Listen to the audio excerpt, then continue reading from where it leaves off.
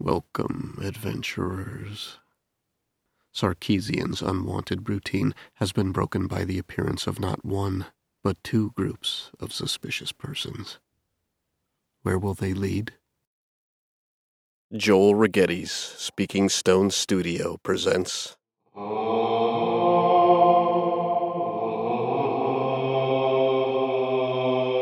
Tales from the Dungeon.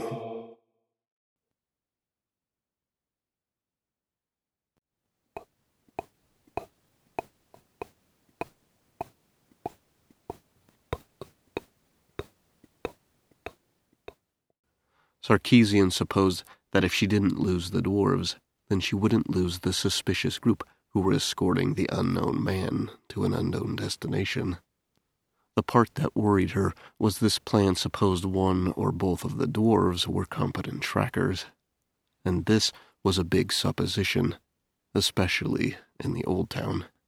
In the Old Town, there were only a handful of streets wide and or straight enough to drive a modern cart down.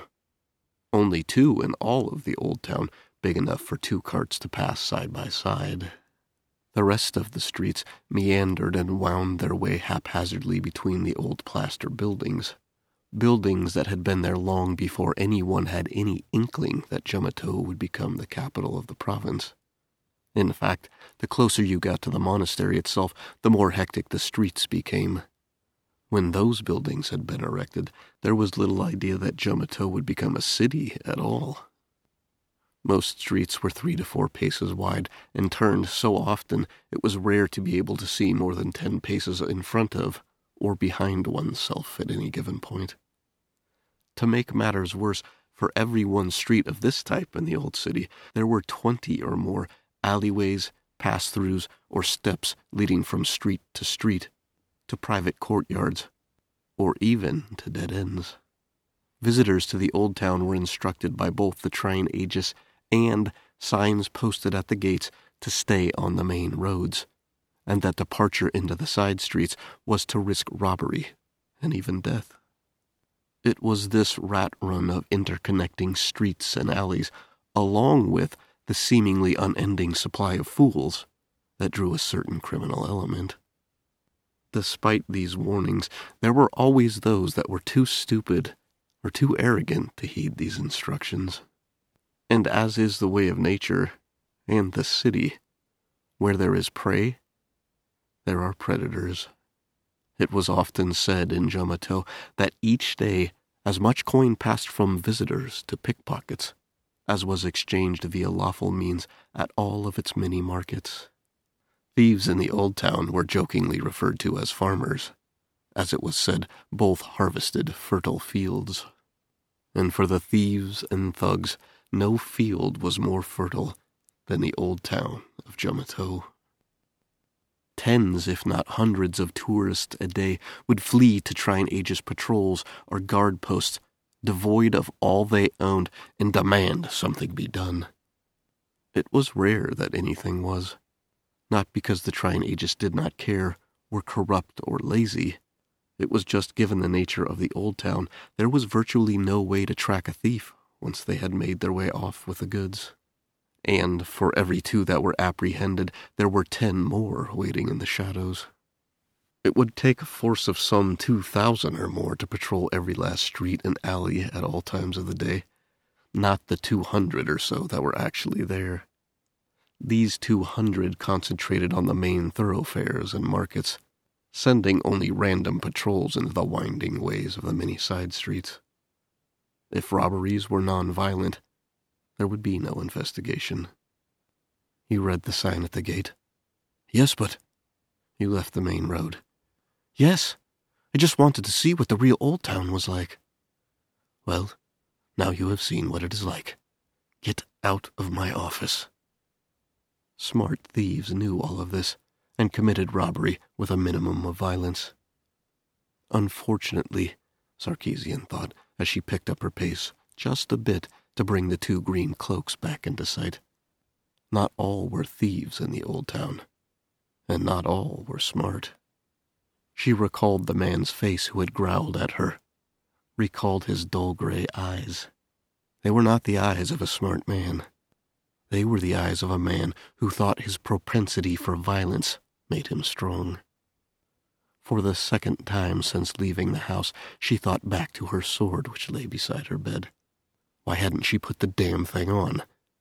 She was no longer a soldier. Fine. So what? Adventurers and mercenaries wore them all the time.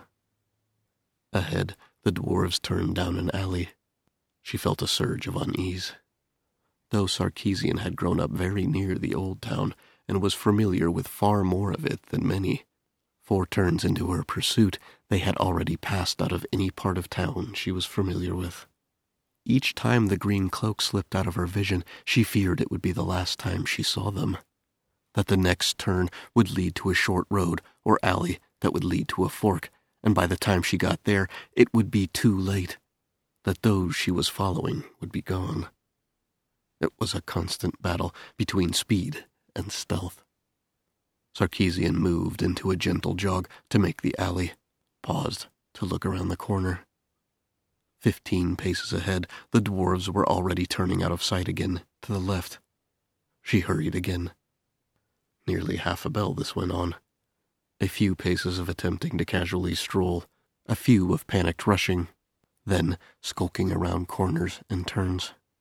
Her initial feelings of the importance of this task were beginning to tinge heavily with doubt. Though she had kept up with the dwarves all this time, she had not caught any glimpse of the original 6 since just after passing through the first gate. The further they went, the harder it was for her to be certain of why she was so sure that these 2 had been following the first group at all. For all she knew, they might be on an entirely different errand, beholden to some other shifty dealings. At one point, where there had been 2 quick turns in rapid succession, Sarkeesian felt almost sure her bearded quarry had caught on to her pursuit. As she came round the second corner, she had seen them up ahead, completely stopped. Neither turned to look at her, but neither did they move. Luckily, there had been another set of steps between herself and the 2, and doing her very best to walk at a casual pace, she moved up the road and then turned into the steps. She waited with bated breath, listening for footsteps coming back toward her. There were none, and after a tense bar, she went back to the street, peered out, and saw they were moving once more. It wasn't much longer after this. Just at the point where Sarkeesian was talking herself into giving this foolish pursuit up, that it all changed. The thought, well, Sarkeesian, you have yourself good and truly lost.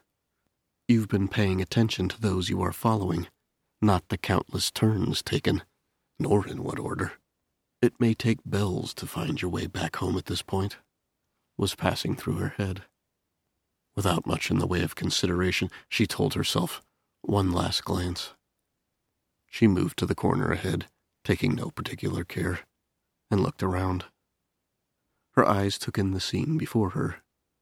Expecting nothing but more winding roads or alleys, she was already in the process of turning around, before she realized that was not what she had seen. All of her caution, all of her awareness returned.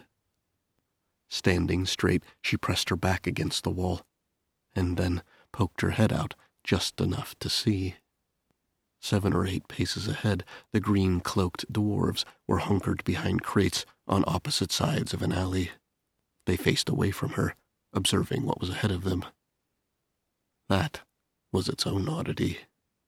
Where almost every building in the old town was built immediately against or on top of the one next to it, before them was a building that stood alone in an open lot. The lower floor had no visible windows, and a dirty lantern burned next to the one door on its east side. There was a second floor, much smaller than the first, that appeared to be a single room with a window that faced the alley in which they were, but no light could be seen from within. The space around the building was some 4 paces wide and had a number of crates and barrels stacked within. Some sort of warehouse or workshop. Where the alley met the yard, there was a rickety wire gate 2.5 paces high. It was closed, but Sarkeesian could not see if there was a lock. Ahead of her, the The dwarves began to whisper to one another. They were far enough away that she couldn't make out the words. But after a brief exchange, the one with the forked beard drew a mace and nodded to the other one, who, after taking a deep breath, nodded back. They crept forward to the gate, and pulling it just far enough open, squeezed through. The odd leg movements of the black-bearded one were exaggerated in their crouched walk. Cinder smiles, Sarkeesian thought, casting her eyes about to find something, anything to use as a weapon. She saw none. Looking back, the two had nearly reached the door. No time. She too crouched down and moved along one of the walls to a recently vacated spot behind a crate. The black-bearded one was opening the door, and then the other rushed in, quickly followed by his companion, the door left ajar behind them. It was but a beat before a shout of dismay and challenge could be heard from within. In or out, Sarkeesian thought, but her legs were already moving. She took no care at the wire gate, pushing her way through quickly. 12 large strides brought her to the door. She looked inside. Just there, less than a pace from her, the black-bearded dwarf's hands were beginning to move, the beginning of a chant coming from his furrowed face. Magic of some sort. She had worked with several talented casters during the war. But before the spell could be released, a bandit fell upon him, striking him with a curved sword between the neck and shoulder. A gush of blood, and the dwarf collapsed. She recognized the sword wielder as one of the people escorting the frightened man. A flush of cold ran through her body, followed by a burst of warmth. Though she still practiced to stay fit, it had been some time since she had fought anyone for real. Calmly and quickly, she stepped through the door. She swung a hard left, connecting with the attacker's temple. Their eyes glazed, but they began to turn to face her. She followed with a quick right jab, striking square in the nose. The eyes fluttered and shut, and the bandit collapsed. Further into the room, 3 more of those whom she had seen in the street were surrounding and attacking the second dwarf. He bled from several wounds, but was surprisingly still standing. Past this stood the one with the gray eyes who had spat at her feet, and another she had not seen before. Tall, with slicked-back black hair and a prominent widow's peak. That one was standing by the man whom the original 5 had escorted. In the blink of time it took to take all this in, she watched the gray-eyed man's face go from one of content amusement to confused irritation. He made his way toward her, drawing a ball-headed mace off of his belt and calling, "You're the one from the street. Do we have a problem, sister?" A grunt of pain came from the dwarf fending off the 3. First things first. Sarkeesian quickly knelt, placing her hand on the wound on the fallen dwarf's neck. The warmth inside her surged into a pulse, down her arm and through her hand. Disoriented blue eyes snapped open, and the dwarf sat quickly up, folding at the waist like a straight razor on a spring. Seeing things were not at all to his liking, the gray-eyed ruffian approached, mace raising in the air. Beside her, the dwarf's fingers went to work, faster this time, some words quickly spoken, and then he turned both his palms up toward the approaching thug. "Help us out, friend. We are here to save you." And then, pointing to the dark-haired man by the prisoner, "You've been betrayed." The man's step faltered, mace lowering for a second, and then he looked on the dwarf in recognition, and spun in concern toward the brawl that raged on past them. A breath's time, and then the gray man charged into the fight, and struck 2 of the ones he had been leading on the street from behind. There were cries of anguish and surprise as the blows landed.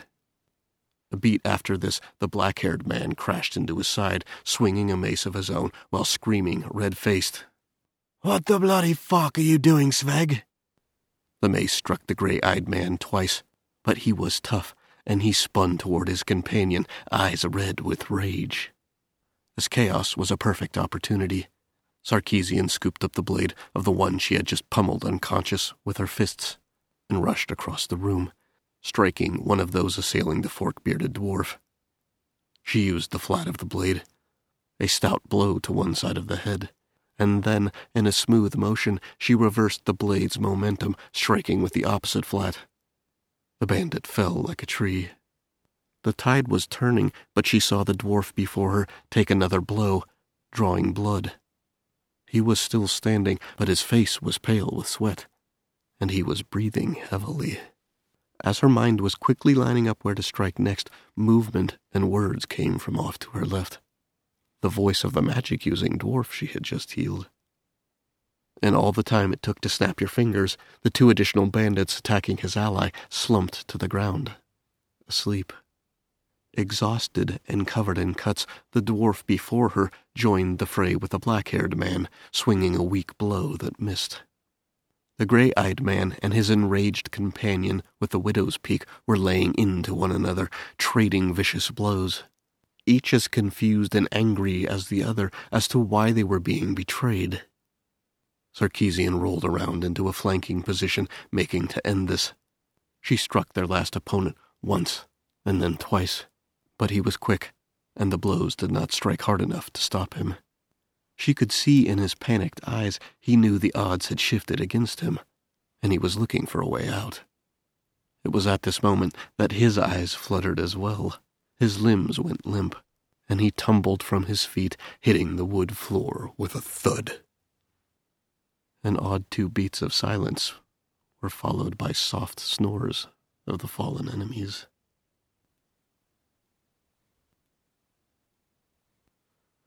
A tense walk through winding streets has ended in a fast and vicious fight. But whom did Sarkeesian ally herself with? Whom did she aid?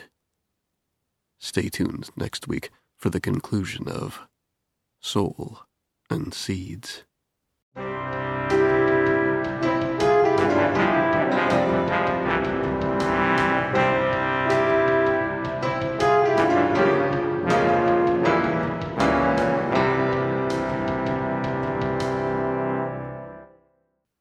Hey, it's me.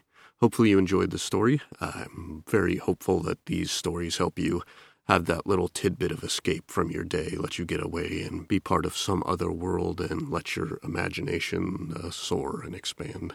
And if that's true, if I've helped you out, I would ask you a favor, because it helps me out, and it actually helps you as well if you'd like the show to keep going. So please drop a review on whatever format you're listening, subscribe, hit that subscribe button, and that greatest of steps, support the show. There's many ways if you check out my website to do that, whether that be just to drop a few bucks in Speaking Stone Studios PayPal, or the bigger step of becoming a patron. All of those things will help ensure Tales from the Dungeon continues far into the future. So that's that. Hope you're having the best day, and please take that extra time, that extra moment to help me out with a review or some sort of support. Thank you so much.